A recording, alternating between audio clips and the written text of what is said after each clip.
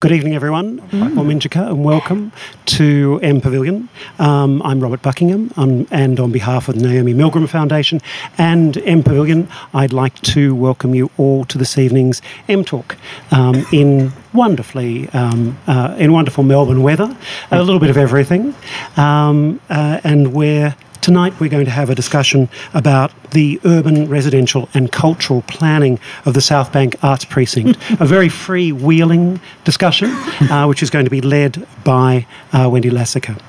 I'd also like to acknowledge the Boonwurrung people, the traditional owners of the land on which we meet, and indeed this space has been a meeting place for thousands of years. And of course we pay our respects to their land, to their ancestors and to their elders past, present and into the future. I'd also like to thank all our partners for their support of the M Pavilion's free public program, especially the City of Melbourne, ANZ and the State Government through Creative Victoria. As I said, tonight's M Talk is led by urban planner, theatre producer, choreographer and dancer Wendy Lassica, who tonight is going to choreograph and move a panel of esteemed experts, which we're also recording. So you can tell all your friends to dial up M Pavilion's library. Our website has many of the talks which take place during our program. Wendy this evening is joined by artist, author and arts journalist Tai Snaith, arts patron and founder of M Pavilion, Naomi Milgram, theatre director and artistic director of Malthouse, Matt Luton, and architect and director of City Design for Melbourne, Rob Adams. But I'll allow Wendy to tell you a little bit more. Thank you, Wendy. Thank you, Robert. Well, here we are sitting in the South Bank Arts Precinct. And that's what we're going to be talking about today. So this area, as Robert mentioned, this area has a significant history that's thousands of years old. But for the last 50 years, it seems to have collected many of the major arts and cultural institutions as they co-locate. So we can look across and we can see the Arts Centre and the NGV, and then round the corner the Melbourne Recital Centre and the Melbourne Theatre Company and the ABC.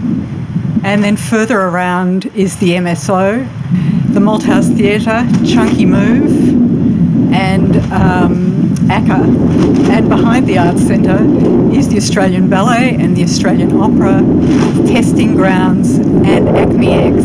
Sounds like we've got some spirits hanging around. So there are many urban design challenges within this precinct that really are the remnants of poor planning decisions and the precinct's history as an industrial zone. But layered on that, there are other shifts that have taken place in the last 50 years. The first is the changing landscape in the arts and cultural practice. So from new art form developments to interdisciplinary work, to the influence of technology, and really importantly, the proliferation of small to medium-sized organisations and independent artists who are really key contributors to the arts and cultural ecology. The other major change in South Bank has been the dramatic growth of a substantial residential population, which according to the City of Melbourne is only expected to keep increasing. So to begin the discussion, South Bank from precinct to neighbourhood, we have the benefit of an eminent panel, and we'll hear a range of responses and perspectives. But before we start, I'd just like to introduce each of them. So Naomi Milgram is a philanthropist and businesswoman and the commissioner of the M Pavilion, where we sit. Through her foundation, she initiates and supports great public design and architecture projects that explore design's close interconnections with contemporary culture. In doing so, she seeks to create new public and private partnerships in the civic space. Rob Adams is the much awarded and decorated director of the City Design and Projects of the City of Melbourne and a member of the Urbanisation Council of the World Economic Forum. With over 40 years' experience as an architect and urban designer, and 33 of those at the City of Melbourne, he's made a significant contribution to the rejuvenation of central Melbourne. His current focus is on how cities could be used to accommodate and mitigate rapid population growth and the onset of climate change. He has published and presented extensively on the subject of transforming cities for a sustainable future. Matt Lutton is the theatre and opera director, and the artistic director and co-CEO of the Malthouse Theatre. He's directed more than 35 productions in Australia and internationally, including collaborations with a number of theatre companies and opera companies around Australia and overseas. His most recent work was a new production of Edward II and Picnic at Hanging Rock, which will tour to Edinburgh next January. And Ty Snaith is a practising artist, curator and writer. Since 2001, Ty's worked as a curator and producer on numerous large-scale projects for festivals including the Melbourne Fringe, Next Wave, Emerging Writers Festival, Melbourne Art Fair and the Rotterdam Contemporary Art Fair. Ty regularly reviews visual art around Melbourne on the Smart Arts program on 3RRR, and she has also written and illustrated 4 picture books for Thames and Hudson. So I'd like to begin with Naomi. As a philanthropist, a community leader and a former board member of a couple of organisations in the precinct, you've interacted with the precinct over a number of years. And given that engagement, how do you see its role for Melbourne? I think the possibilities are endless, and I'm sure Rob can talk much more with much more authority on this, but the first plan that I saw for the South Bank Arts Precinct was presented some 30 years ago. Oh. And last year I saw a similar plan, which had been moved from one side of the table to the other table. The plan for this precinct has to be an ambitious, inclusive plan. And unfortunately, at the moment, most people are concerned about their own patch rather than an expansive view of what this South Bank Arts Precinct could hold for Melbourne. I think it's pretty obvious that the right-hand side of St Kilda Road and going around the corner holds a lot of potential, but the buildings that have been built there in the last 3 or 4 years are still putting concrete fronts on our street fronts there, and certainly not persuading us that we should be inclusive and active in that precinct.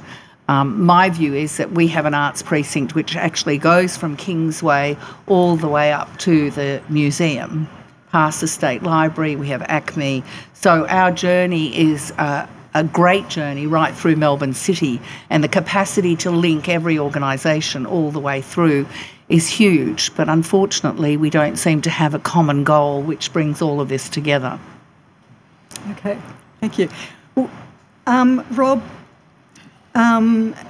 given that sense of ambition and the need to, or the desire to make it as inclusive as possible, you could really look at the arts precincts on 2 different scales.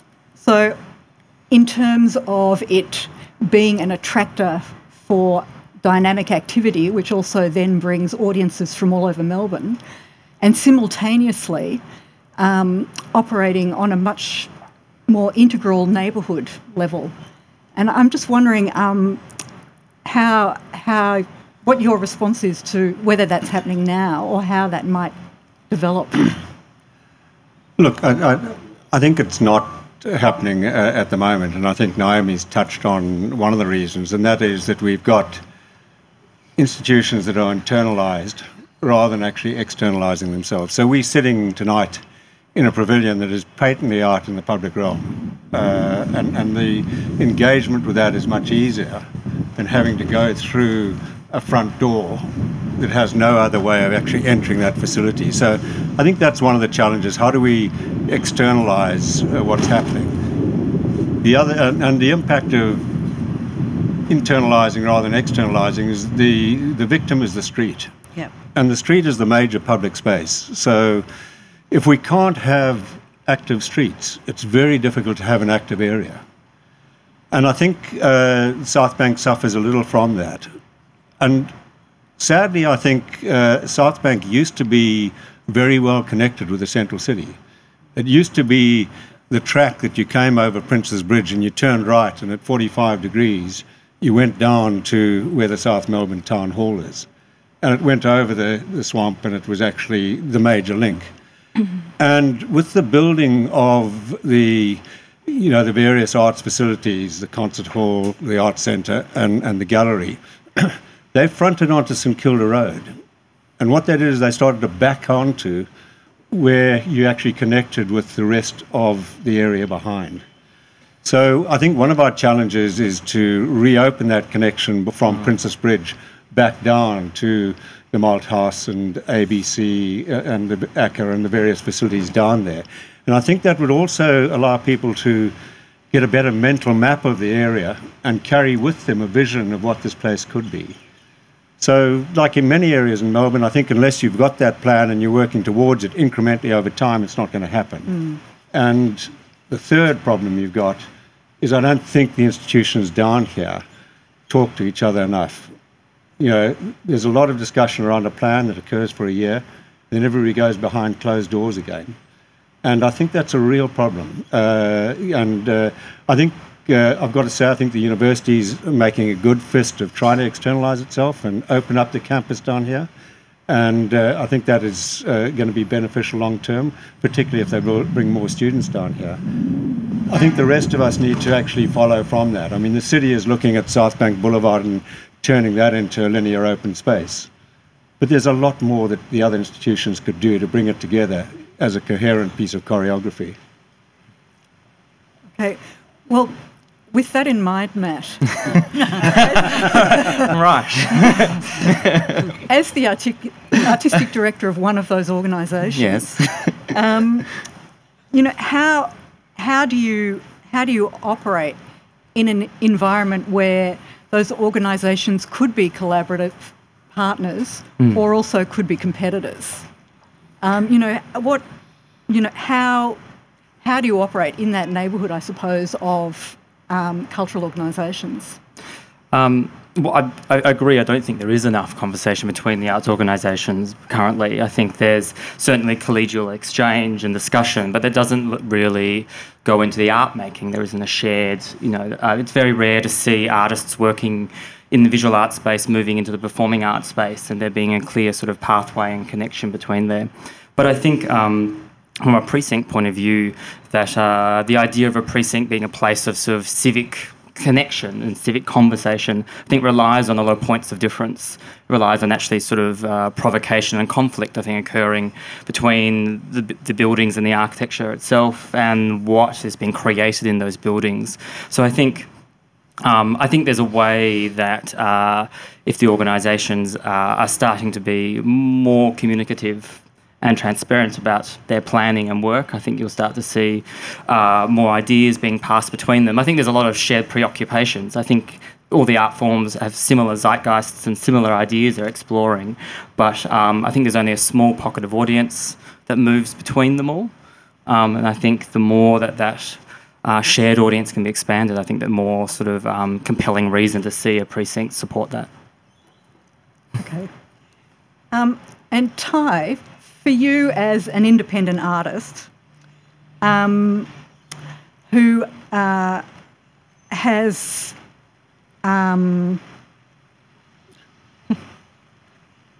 sorry.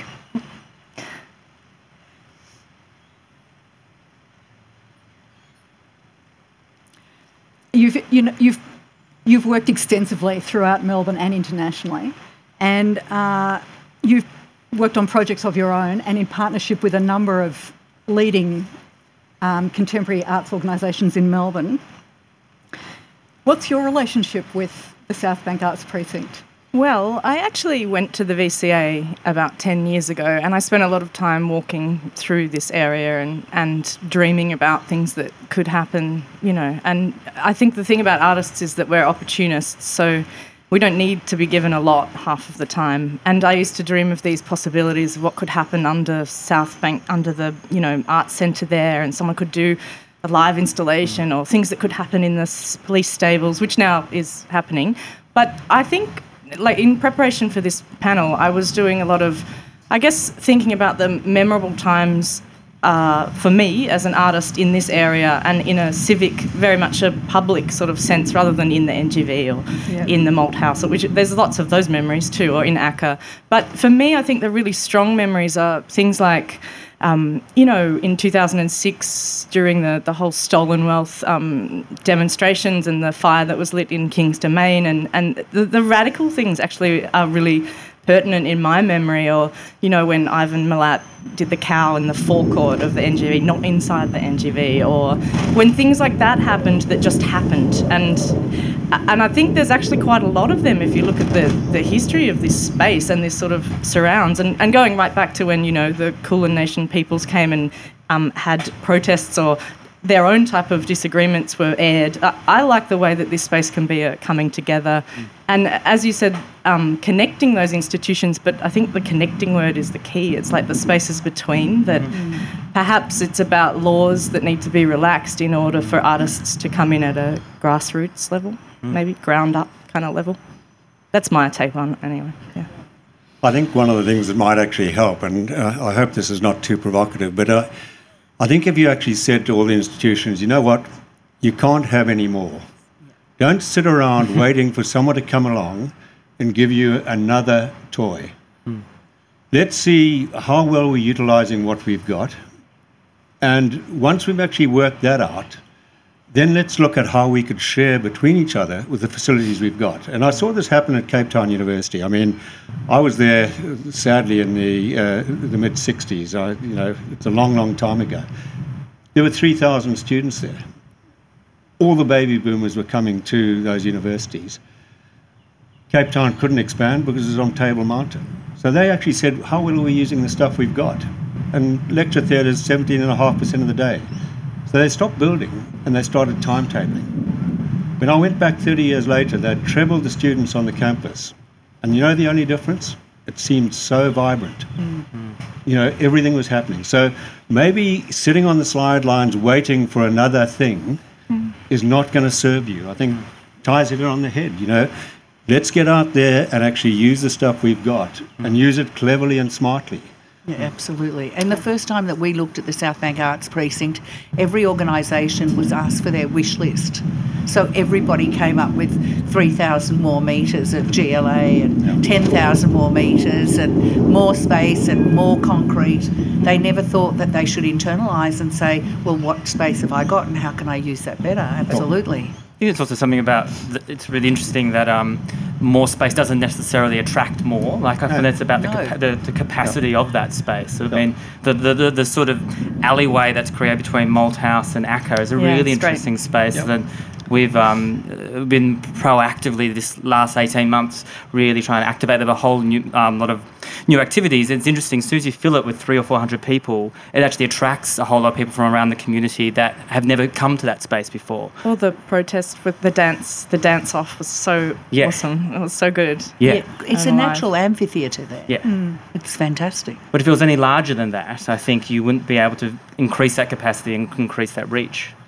I think there's something to be said also about the gardens and the fact that this is actually quite rare to have this much natural sort of, asset in one area. And the idea of building more buildings just for me seems sort of wrong. It's almost like we should be maybe doing the opposite, but just making spaces within those pockets. Like building more buildings just seems to be perpetuating the problem, to me anyway. But I think things like testing grounds is hugely successful in what they've done. And I didn't realise until today, I read Timothy Moore, who's a Melbourne artist and architect, and he sent me his paper he'd written on testing grounds. And I didn't realise that they actually started purely on a budget that was allocated originally to maintain that site. So $2,000 a month was spent by local government to get rid of weeds and graffiti on that site, and then that was just put into their budget to put milk crates, and that space is so vital and vibrant and awesome on nothing, on hardly anything anyway. People get married down there now. It's amazing. But that kind of thing, like, it doesn't have to be permanent either. No. Continually changing is what makes the place vibrant as well. Or the people. And the people coming to it, yeah, exactly. And I suppose I want to pick up on that, Naomi, with your with this building. I mean, we're sitting here. It operates on a very human scale. It's open to the elements. It's also... It's not supposed to be. Very well air conditioned. It's also open to people. It's on a new site for the Arts Precinct. I mean, can you talk a little about what you felt was missing from the precinct? Well, really, this is an old space for a meeting ground, and as Robert said, it was originally used by the Kulin Nation. And my inspiration actually came from John Truscott, who used this space for a tea house and 2 botanicas in 89, 91 and 92. I'm sure Martin Carlson, the chair of that foundation, can correct me if I don't have my dates exactly right, but it was around that time. And John actually envisaged the Melbourne Festival, which at the time I think was called the Spoleto Festival, as an outdoor festival. So if you look at images of St Kilda Road, he had these enormous, beautiful, like banners, arches built right across St Kilda Road, very embracing of the public into this area. And the South Bank Arts Precinct has always been imagined on the right-hand side and then going down Sturt Street, but in actual fact, John Truscott imagined it being much more inclusive on the left and the right. And I actually saw Botanica, and it was the most magical building, temporary building put up here. And inside, Kevin O'Neill and Paul Bangay, who has returned here and done all of these garden beds, did a botanical, landscape inside those temporary buildings. So my inspiration came from John Truscott from the late 80s and 90s, and as Rob attests to the fact that when I wanted to do this project, it was only on this spot because it had that memory and it had that collective memory of being the space, which is actually why we put the gold on here, because BJoy wanted to continue that collective memory. So daily somebody actually puts a piece of gold paper on these bamboo poles. I always imagined that this could be something to do with the Arts Precinct. It didn't.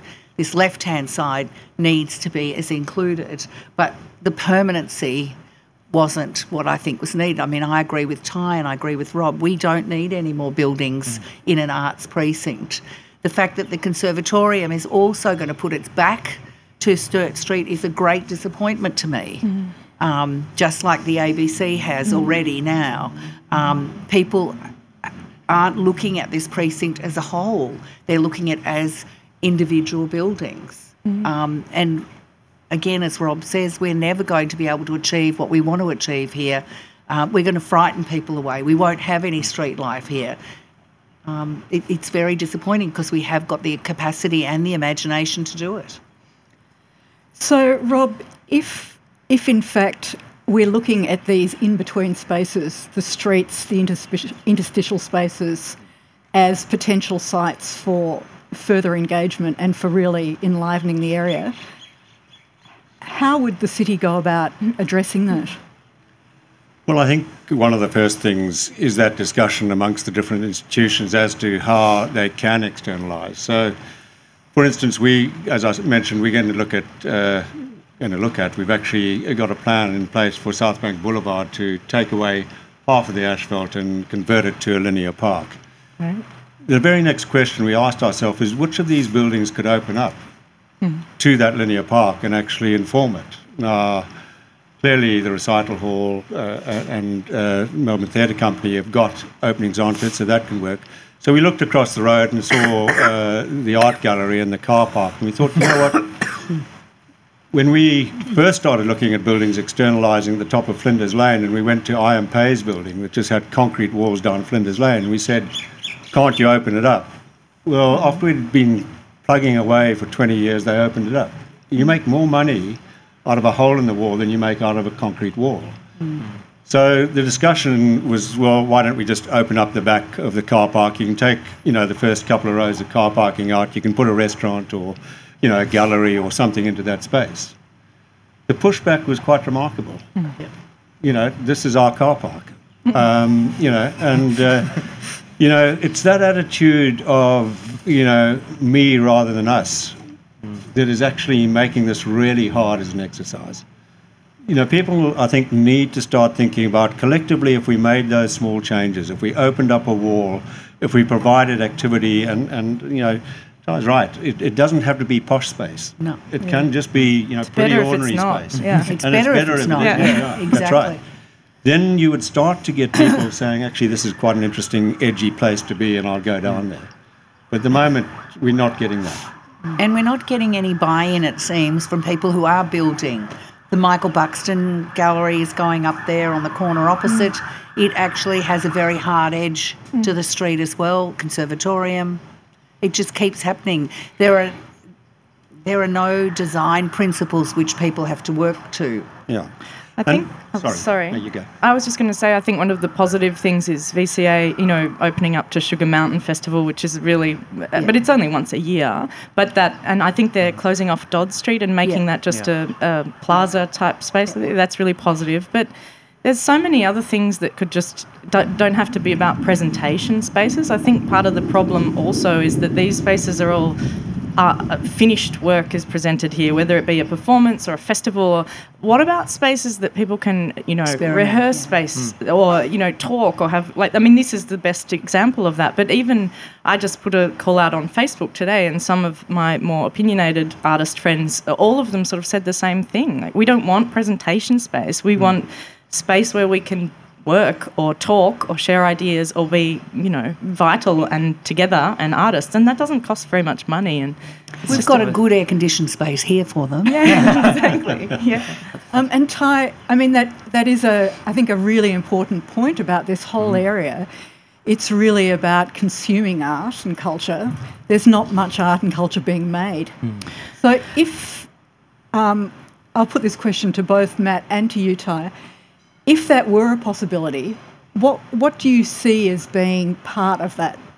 What are the integral elements of?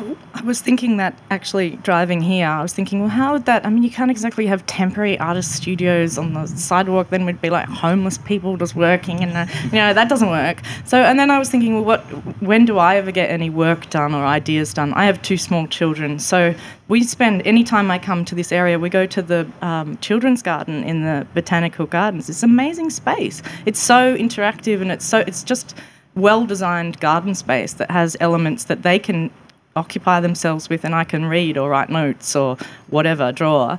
And that type of space, particularly I think for women, if you had a space that was easy for children to use as well, that was public and free and had some kind of either Wi-Fi or interactive garden elements, would be perfect for me. Yeah.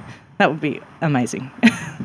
Yeah, I think about spaces that sort of have a really clear invitation, I guess, to either be a civic space that can invite community in, but also to be a place where artists can create, because I think there's quite a interesting sort of division between the organisations and building in this precinct that are exhibiting or you come to experience art, and ones that are offering that and also creating it. And I think the spaces that are creating it as well, I think have a different sort of vibrancy, because I think there's people in there all the time. They're not separated, the creation and the presentation. Yeah. And I think, I don't feel like at the moment the Arts Centre is a place which you go to then sit around and brew up ideas in. It's a place to go consume or, to experience the work. I feel like the library is a fantastic example of a place that seems to just attract a really diverse audience and community and space to meet, to discuss ideas, to use the facilities, but it's a sort of central gathering location. And also things like Signal and Art Play, which I've just been lucky enough to be involved with, which is also employing artists on their terms, really well paid, but working with kids that are either at risk or just children before school. Those institutions are amazing. They're such good use of public money, I think, and more of those type of places where things are made and discussions are had, and kids can not be on the internet all the time. Yeah. It'd be great. Matt, you've talked about how there's a sort of natural amphitheatre at the Malthouse, that there are some connections being made with your neighbouring organisations, that there's the potential for artistic collaboration that conversation may not have been had before. I'm interested in whether you think this could, set up a model for other parts that could then roll out to other parts if it started within your sort of, site. Yeah. What could grow from that, how that could affect the artists, the audiences, the organisations that are there, and also the residents. Well, I hope if we can pull it off, that would be great, to allow that to be sort of extending beyond our small sort of plot. Look, I think the key is it is this sort of contradictory thing of every arts organisation is under-resourced and everyone is working beyond, endlessly to deliver and sort of create the work that's their vision for that organisation. But I think particularly our relationship with ACCA and Chunky Move is becoming far more shared in many ways. With all the three organisations and that sort of small precinct work on very different rhythms, very different artistic rhythms. We're constantly sort of communicating to the public in different ways, announcing programs and projects at very different paces.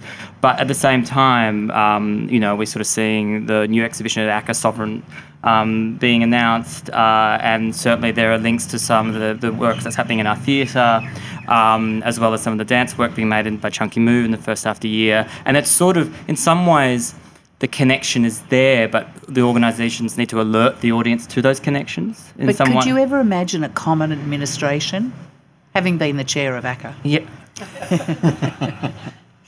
I tried that. I can imagine. I think that at the moment those buildings are being maximised. I don't think there's any spare corner of space. But I think if there's...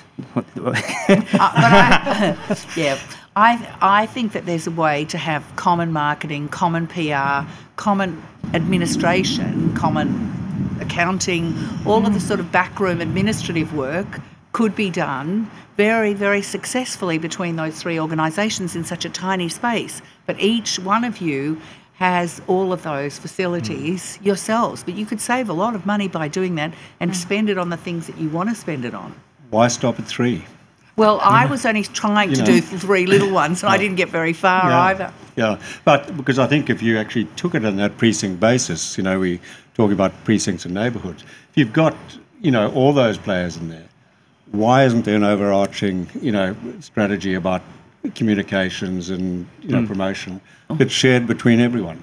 Because you all individually do it well, but you're repeating the skills, a dozen times. Yeah, I think there's something in the marketing communication I think can be far more shared. Yeah. I mean, I do think the administrative processes of all those organisations are quite different internally. But what about one ticketing place? Yeah.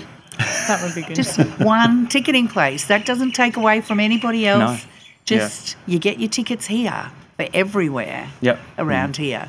I had a dream once that we could have an art tram that actually went from Kingsway all the way up to the museum, and I was told by the Tramways Board at that time, probably about 12 years ago, I think Rob might have seen that letter, that trams don't go round corners. That was the answer I got. But, I mean, imagine if you had a tram that went from all the way down there, and each institution could have the tram. We had 12 institutions. Each institution could have the tram for 1 month. The tram was called the Arts Tram, but you could do anything that you liked inside that tram for 1 month of the year. Of course, everybody would get upset because they'd want December, which is when you have the most traffic. Or January when you have kids out there. But there is capacity to share these assets that this city has. And there are so many ways to do it and so many great organisations. I personally think it needs leadership. I think it needs the city to say, this is what's going to happen. Sorry, not just the city, but state government or the city. It needs real leadership to say, this is how we're going to make our city great. You fall into line. I think, can I add something to that? I think I agree with that. I think the art tram would be amazing as well. I've tried. I'd love to go on I'll that try train. again for you, Ty. But the other thing I think I'd just like to add, I mean, I sat on a panel for the city of Darebin yesterday, brainstorming ideas of, how to make the council more appealing to artists. And one of the things that came up that I think is actually quite a basic thing is to, if you want the area to be vital and about art and creativity, is to ask artists to be on boards and ask artists to collaborate with those people.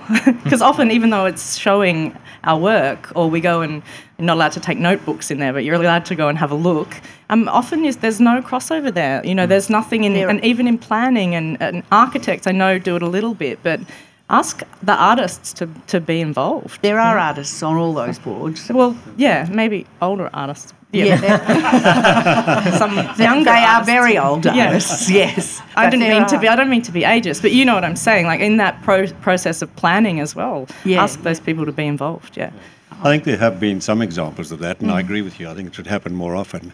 I mean, in a building we did, CH2. Yeah, we actually had 3 weeks of intensive designing the building. And there must have been about 15 of us. 3 of those were artists. That's good. And people said, why artists? And I said, because they ask all the difficult questions. And they speak the truth half the time. They're not going to be tied by an engineering solution. Or political alliance. They're going to think around it. So I think you're right. We need to, in fact, bring it in. And it comes to the root, I think, you don't want to get too broad on this, of our society, where I don't think our society values creative people.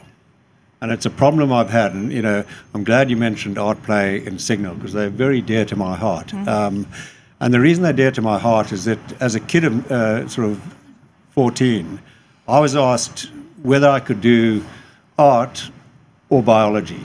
And you go home to mum and dad and say, I've got to make a choice, art or biology. And they say, oh, you know what, you'll get a better job with biology. Yeah. Well, thank goodness biology had a lot of drawing in it, because I quite enjoyed that. But, what I really disliked was that I was taken away from art for a whole period where I was mostly at my most creative. And I think what we're doing in our education system, we keep on seeing references to science and maths and where we're falling apart. Where do we get the references to where we're going creatively? And where would we be with companies that would be more creative? So I think we've got a really big agenda here about this does not at the moment, behind me, represent a vibrant creative culture. Half the time it doesn't even represent women, let alone a vibrant culture.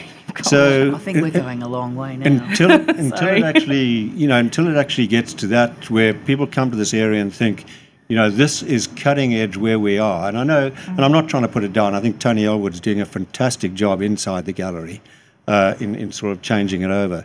But it needs to be more vibrant. And part of it might be like the music festival. When the music festival started, it didn't have a venue. And that was its greatest asset. Yeah. It had to go out each year and find another venue. And so when I was riding my bike up Burke Street last year, and there was suddenly this music on the steps of Parliament, I thought, why not? What a great amphitheatre. We use it for protests. Why not use it for music and creative things? So I think we've got to get into systems of actually allowing artists to become more involved with the fabric of the city. I agree. And even, I mean, a lot of artists think that developers are like some kind of devil people. And I think it's really fascinating that a lot of developers actually really want to connect with artists. And there's this funny divide where, we think that they're evil and they think that we're just not approachable. And there's so much opportunity for artists to work with a whole, plethora of different people in the city. It doesn't really happen. It happens a little bit. Yep. So if what we're talking about here is really engaging with programming on a sort of in its broadest possible sense, how do we sort of combine that to ensure that the outcomes that we've talked about can actually happen? I personally think it relies on leadership. I think that's all there is to it. It needs clear leadership, clear demands, needs to have a vision, needs to have... we all need to forget about ourselves. We need to be inclusive. There's only leadership that's going to make that happen. You need a culture change, and I'll mostly get fired when I go back to the town hall. But look, one of the things that happened in the early 80s when they wanted to change the culture around the future of the city is they put in place a strategy, and then they said everybody has to actually work to that strategy. And by the way, we'll take your funding away if you don't. So what if you just said, let's draw back all the funding that governments give to all these institutions, and let's now put it in in one place. Common bucket. A common bucket. And now let's talk about what we can do with all that money. Rather than we give 200,000 here and we give, $500,000 over here, and you take it away and you squirrel it away and do something nice with it. Let's just stick it all in one pot and say, okay, what can we do with all this money? And what's more, we'll increase the money if you start actually engaging in a federation of arts rather than individual institutions of arts. And then philanthropists would respond to that equally well. That's right. Because it's a sharing and it's the view of philanthropy that we need. And it's then more we of could a, get match funding too. Yeah, and it's more of a level playing field, so artists would feel like there's opportunities that they could go for rather than having to go through a lot of hoops, through institutions or individuals to get there. Yep. Yeah. I think we're all on the same bandwagon. I'm just wishing that the government would increase funding to allow that equality to occur. I think we could find some more philanthropy for you. Well, that would. No, because I think obviously change like this is. I think there's leadership's required, and I think conversation's required. But then the resources, how to do that without completely debilitating the organisations through change, requires the resourcing, and I think. Yeah. But that comes from leadership. Those resources can be But found. I also think that's one of the problems is that you have, and it's where Wendy started, that you have a lot of large organisations in this area, then you have some medium and a lot of small. And how do you make them all equal? And there's got to be a way to make them equal. Well, you measure the quality of their ideas, not the quality of their facilities. Yeah, exactly. And also, how do you let extra people, individuals and other people join that group, to make it even more diverse? Because when there's only a handful of sort of players or gatekeepers in the area, it's kind of not, I don't want to say it, it's boring, Like it would be great if there were other things that year by year changed and those players came in and worked with those people. But if you had what Rob said and you had a pool of money, you'd be able to do that because you could activate and use that money for different reasons every different year. And things like Testing Ground, I know that that's funded by Creative Victoria. I don't know a lot about it, but is that something that the city's looking to sort of do in other places or explore that model? I think we're really very keen on programs that, take areas like that and actually exploit them. So, hence I mentioned the music festival, but recently up at Queen Victoria Market, there was a whole temporary, installation of arts. We used to do it in the lanes for, 6 or 7 years. I think the city is interested in that. I think, I think there is a big question mark about do we carry on giving funding in the way we've given funding in the past? Or is there a more efficient way of giving it? Well, like the army barracks? What happens with the army barracks? What's in there anyway? Generals.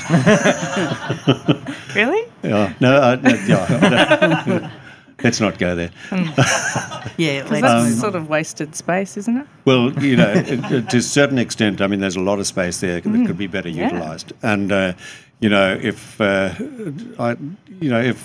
the army barracks actually thought of themselves in the way RMIT did back in the 80s and said, we'll actually pull down the walls and we'll externalise ourselves. And one of the things I loved when living in Copenhagen is you walked right through the middle of the army barracks. Yeah. And the only reason you knew you were in the army barracks because there was a guy standing by the entrance with a rifle and all he said was good morning, and you went straight past and through and went out the other side. Or imagine having an artist residency in the middle of the army barracks or a bookshop or something. Yeah. It would be excellent. I'd go. Well, it seems that, there is a vision evolving here that could be quite exciting. And maybe this is an opportunity to open up for either comments or questions from some of you here. I think that there is a microphone. I mean, it seems to me, talking about the linkages between these places, Uh-oh. Yeah, I think so. People behind you can't hear you.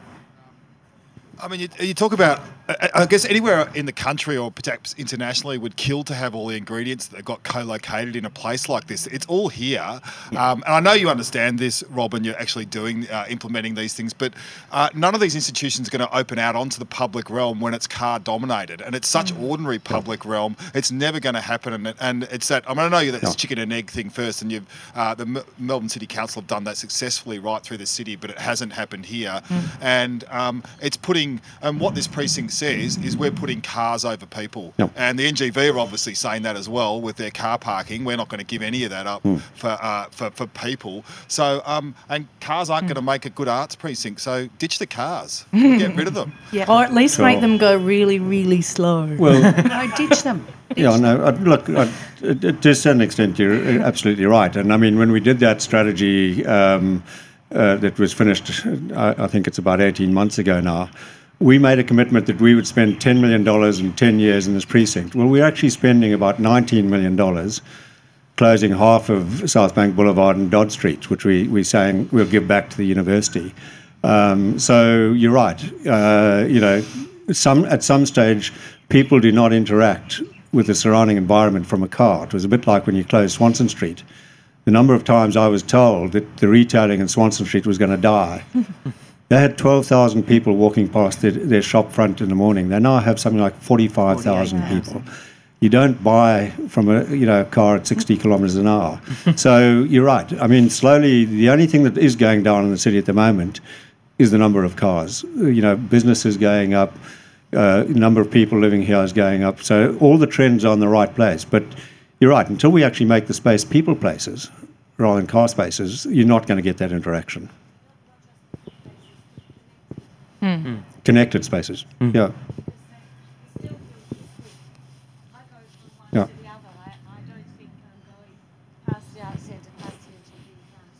Sure. Yeah.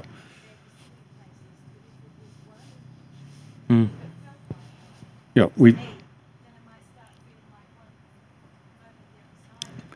We've got a big opportunity about to arrive, and it's called Metro, because Metro will actually cut St Kilda Road down to one lane in each direction, and that will open up a whole lot of new possibilities as to what do you do over 5 years with its residual space. And I think it's a great opportunity to actually stand back and say, how could we better use this space? Yeah. Does the car issue, does that go back to funding issues? Because I know, say, the Ballet Centre, they actually make a huge amount of money each year off providing that. So maybe it goes back to that again.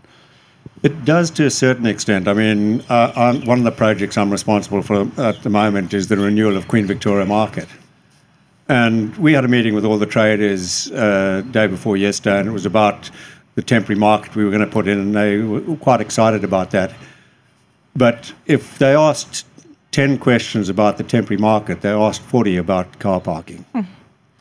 So, we're in a culture where we value this car so highly that we're very reluctant to give it away. And when you get to retailing and a lot of other things, a lot of it seems to be dependent on we've got to have more cars. Now, last night at the market, there were 45,000 people at the night market. They could not have all come by cars. There are only 720 parking spaces out there in that piece of asphalt. So we've got to realise we're in a different world now, and stop pandering to the car. There's a question over there. Yes. Yeah, I totally agree with Naomi saying we need leadership, but I want to add to that I live in South Bank. This was advertised in this area. This is a very prominent place now, I think, in this area. And even if there was leadership, where are the people? I said I would have to get here early tonight to get a seat because it would be packed.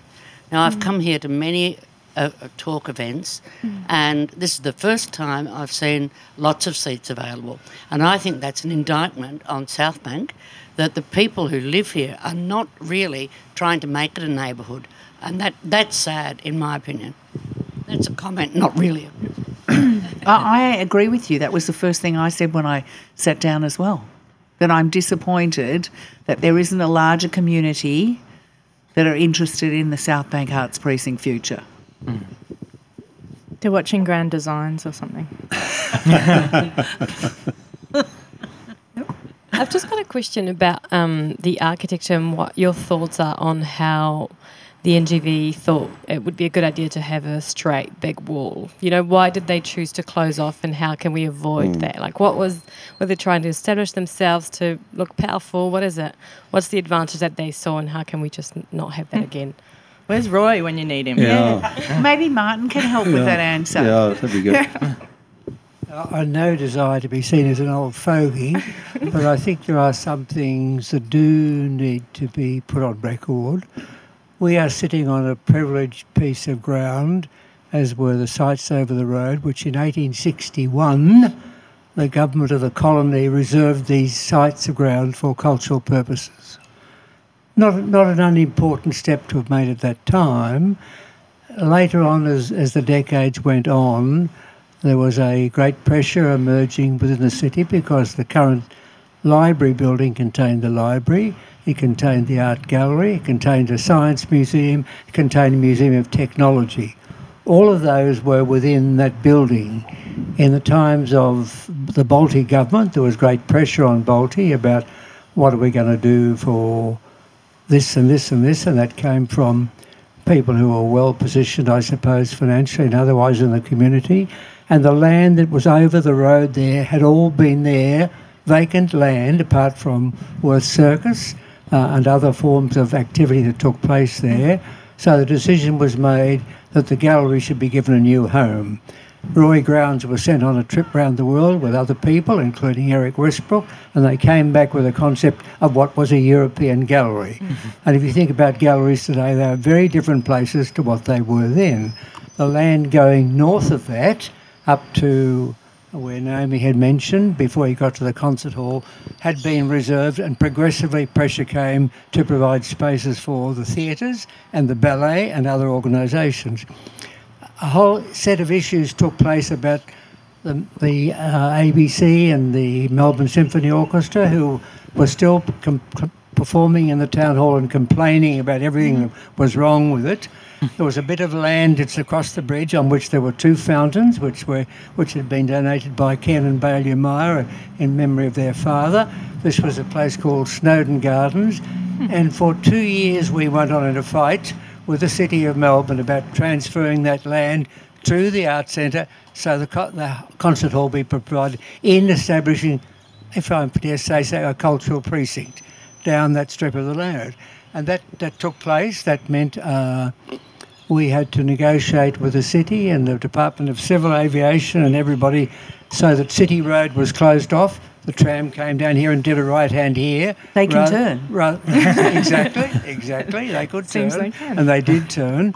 And we then were able to cover the roadway, City Road, to extend the gardens.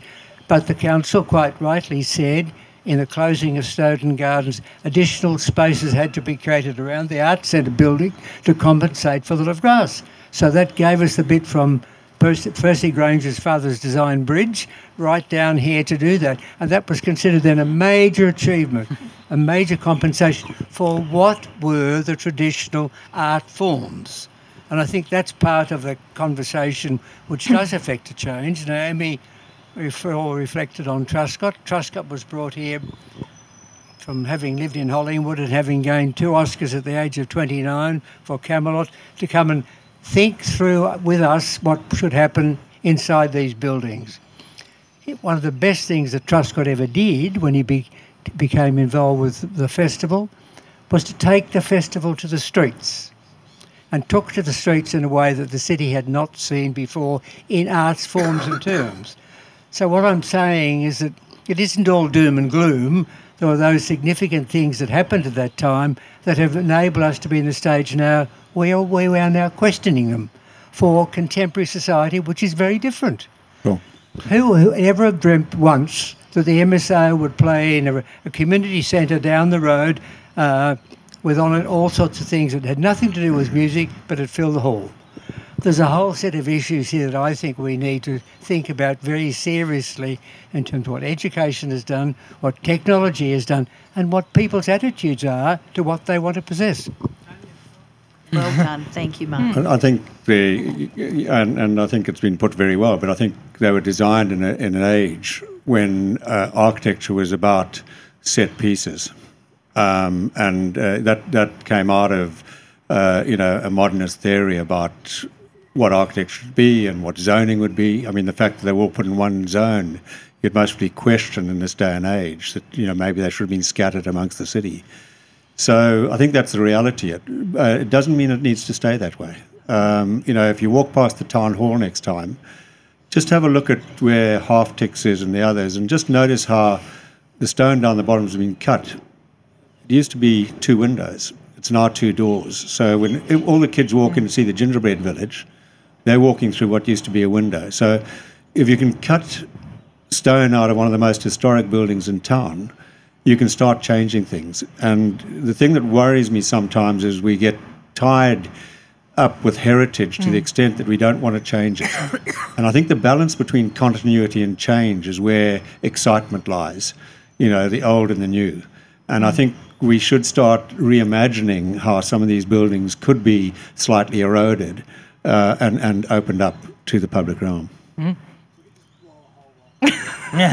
Well, maybe we just start eating at a corner or something, and just opening it up. No, I think Simon's got the job. Just make it one big water wall. Everyone would love that. It's a bit like the stables at the moment. I mean, when I the arguments about the stables have been going on for years, and when I heard they were going, it was fantastic. And I heard that Heritage said you can have one opening, and I just thought, my God, why wouldn't you just open up the stables, all of them, to Dodd Street? Why wouldn't they flap up their sides? Why wouldn't they just suddenly become a celebration of that?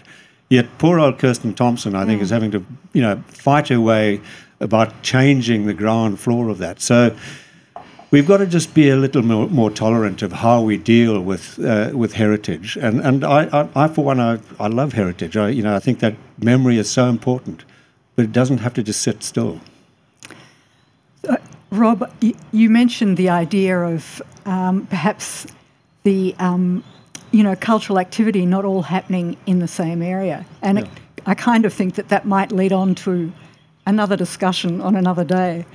So perhaps for today, we might wind up and go away with thinking about, the vision that has emerged as a result of what we've been talking about here. Wendy, can I just say something? 2 of the books that are really interesting about this area, and I know Naomi has a lot to do, that I just read in preparation for this, if anyone else is interested. Miracle Swamp is a great document about the evolution of this site, and Naomi was quite instrumental in that happening. It's really, really interesting. It has a lot of old maps of the area and the sort of what's happened over that last 50 years, really. And this one, I think, is quite important to go before that. This book is really important if you live particularly on Wurundjeri land. It's called People of the Merri Merri. It talks about what happened before that time, and this was a really significant site as well. So if you're interested in reading more, that's my contribution. Reading list. Well, thank you all very much for contributing to the discussion today. I think that, there's lots to think about, and hopefully a way to find a plan to actually take some action. Thank you. Thank you.